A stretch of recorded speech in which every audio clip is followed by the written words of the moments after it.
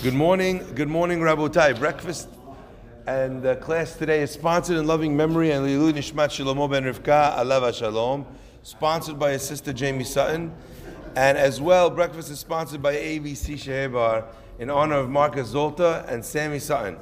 Hazaku Baruch. The Torah tells us a very interesting expression, and the expression itself was designed to be able to pick our interest, and through that process allow us to see something that maybe we would not have noticed before. The pasuk is describing the laws of the Para Aduma, and we'll speak a little bit over this week and the weekend about the Para Aduma in many different ways. And the Torah says, Zot Chukat HaTorah. This is the rule of the Torah. Adam ki yamut ba'oel, a person who dies in a tent, right? Everything in the tent, everything which is inside the tent, yitma. That's the halacha. Once there's a dead body in an ohel, so the halacha is anything that's under the same roof also becomes tameh. It's interesting that some of the laws are things that maybe we wouldn't think about. You're walking past the cemetery, there's a tree planted, even if the tree's outside the cemetery. But the tree is a big tree, and it's ohel, it's ma'ahil, it shades over on the left side of the cemetery and on the right side of the street. You walk under the tree, even though you're not walking anywhere near a grave, but you're under the same ya'ani roof as the grave, and that already is enough to make a person tameh met. If a person's a kohen, they can't do that. In Israel, there's a hospital called Shaarei Tzedek. It's a hospital that's run according to halacha. So there's a big sign right as you walk into the hospital, red or green, telling the kohanim if they're allowed to enter into the hospital. If there's a dead body under the roof of the hospital, the kohen's not allowed to be there. There's an alarm system as well that lets people know that they have to go out of the building. It's very interesting. So the laws of the halacha of Para Aduma, which that happens when a person is contaminated by the Tum'at Met, the halacha is, in such a case, they would need to have the Efer HaPara. So they once asked the Hidushei Harim, I believe it was, they asked him, why is it that in generations gone by, we had people who, number one, were so holy, they knew so much Torah, they did so many beautiful mitzvot, and now the world looks the way it looks. You know, you can't walk anywhere without maybe being offended by some things that you see, which are really inappropriate that they should be in the street or wherever they might be. And he answered them something that I thought was very interesting. He said the reason why our world has sunk to the abyss that it has with regards to its impurity is because, he says, we lost the Para Aduma. They asked him, what are you talking about? It's been 2,000 years since we had the Para Aduma. So he said, and that's absolutely true. In the times of the Mishnah, they had the Para Aduma. Look at what they accomplished. Even a short amount of time after that, they had the Gemara. They needed to explain each line of the Mishnah. It took them many lines, many pages to explain, because the people had gone down in their understanding, in their erudition, in their scholarship. And then came after that, the books that we have explaining the Talmud. You have libraries of books need to explain the Talmud because we're incapable of understanding it in the shorthand that it was written in. And as time went on, we don't even understand those books. So he explained that all that is happening because the further you get from the tahara, from the purity of the Para Aduma, the further we are from understanding, the further we are from holiness. Now, I always think to myself that when you're teaching a lesson, it's important that lesson should have practical ramifications. For us, this is not something really that our fathers, our grandfathers ever experienced. So what is it that we take home from this? And I thought maybe one idea to share, which I thought was very beautiful, and that is that we know that purity comes in many forms. One form of purity is the Para Aduma, that purifies someone from contamination of tumah, of coming into contact with someone who's passed away. But there's also the tahara, the purity that comes when a person goes in a mikveh. There's also the purity that happens when a person prays to HaKadosh Baruch Hu. We know that a person also becomes more pure. We also know that a person who learns Torah becomes more pure. Now, the reason why I think that these are such powerful ideas is because of something I learned in the gym. When I used to go to the gym many moons ago, I realized that when you're doing bench pressing and you're lifting each time, you add a little bit more weight until eventually you're lifting a weight that maybe when you started you never thought you could. But along the way, something interesting happens. You start to plateau. So in other words, I'm lifting the weights. First week is 5 kilo, 7 kilo, 10 kilo, 20 kilo. This is where I was living in. You could tell how long ago it was I was lifting weights. I'm still going in kilos, okay? Now, eventually comes a point where you're still stuck on the same number. So I went to the guy who was there, one of the trainers. He has so much muscles. I don't know, there's putting pressure on his brain, right?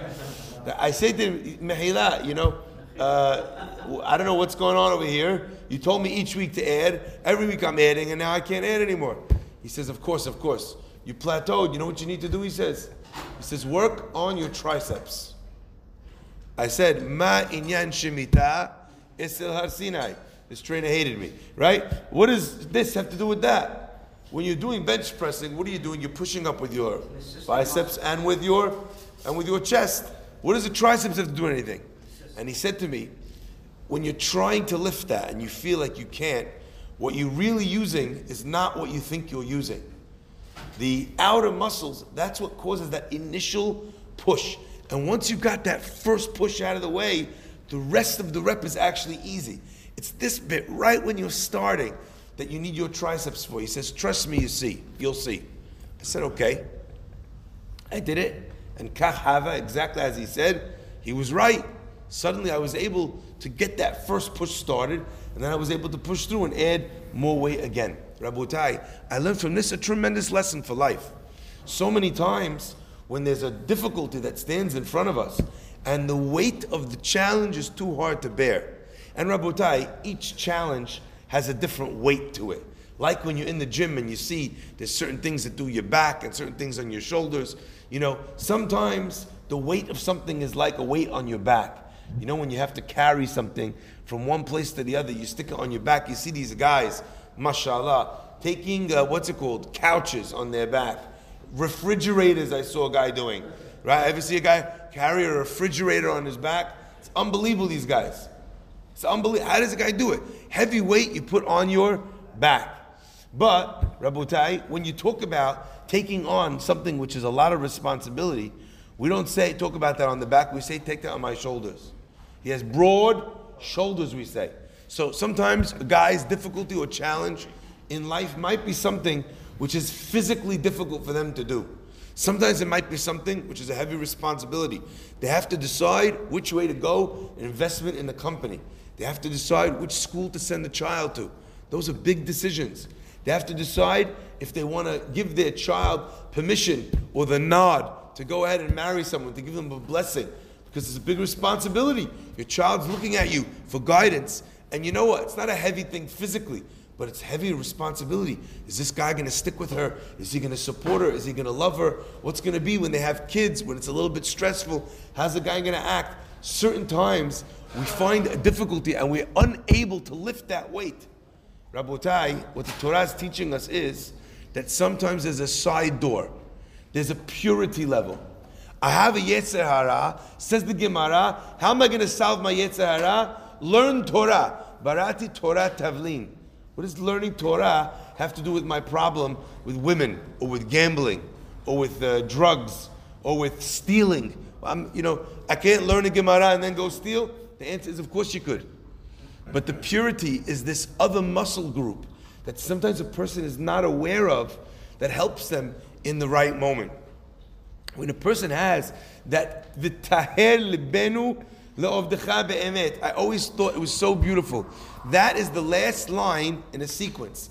We say kadeshenu b'misvotecha, simchelkenu toratach, sabe'enu mituvach, sameach nafshenu b'shuatach. And you know what all of that rests on? V'taher libenu le'ovdecha be'emet. If I have a purity in my heart is pure, then you know what? When the temptation comes, and temptation has many names and has many faces. When temptation comes, I'm filtering everything through the heart. What is the function of the heart? It takes blood and it pumps it through the body to each one of the extremities. So if the problem is that I might take something with my hands that I shouldn't, where does the blood come from to animate that limb?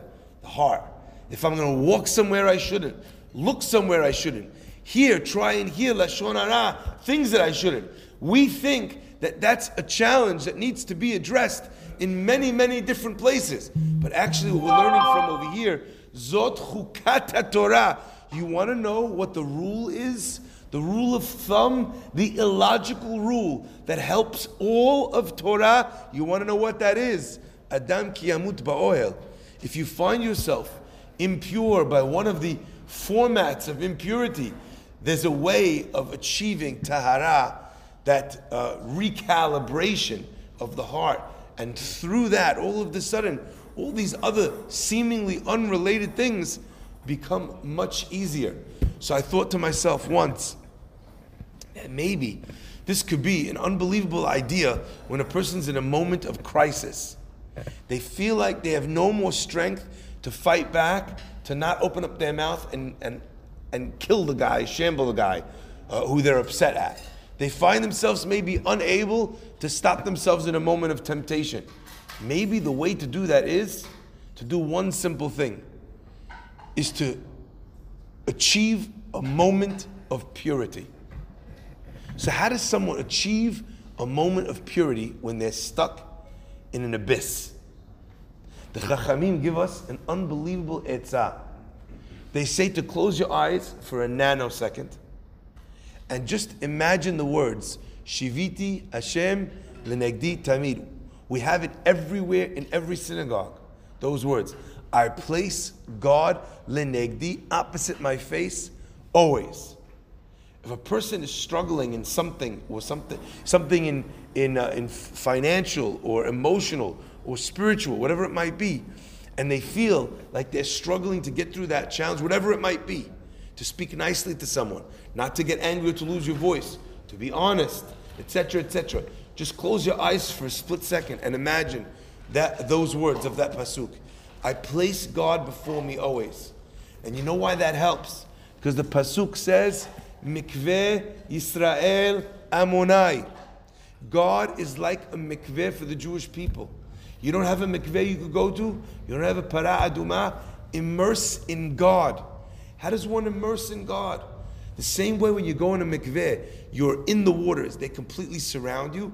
Completely surround yourself with this force field that God is with me right now. Could you sin if God was with you right now? Could you be a horrible person to somebody if God is with you, if you feel Hashem's presence with you right now? That is a way that a person leans on the secret strength of purity to be able to get them through the difficult times of their lives. Baruch Adonai Le'olam. Amen ve'amen.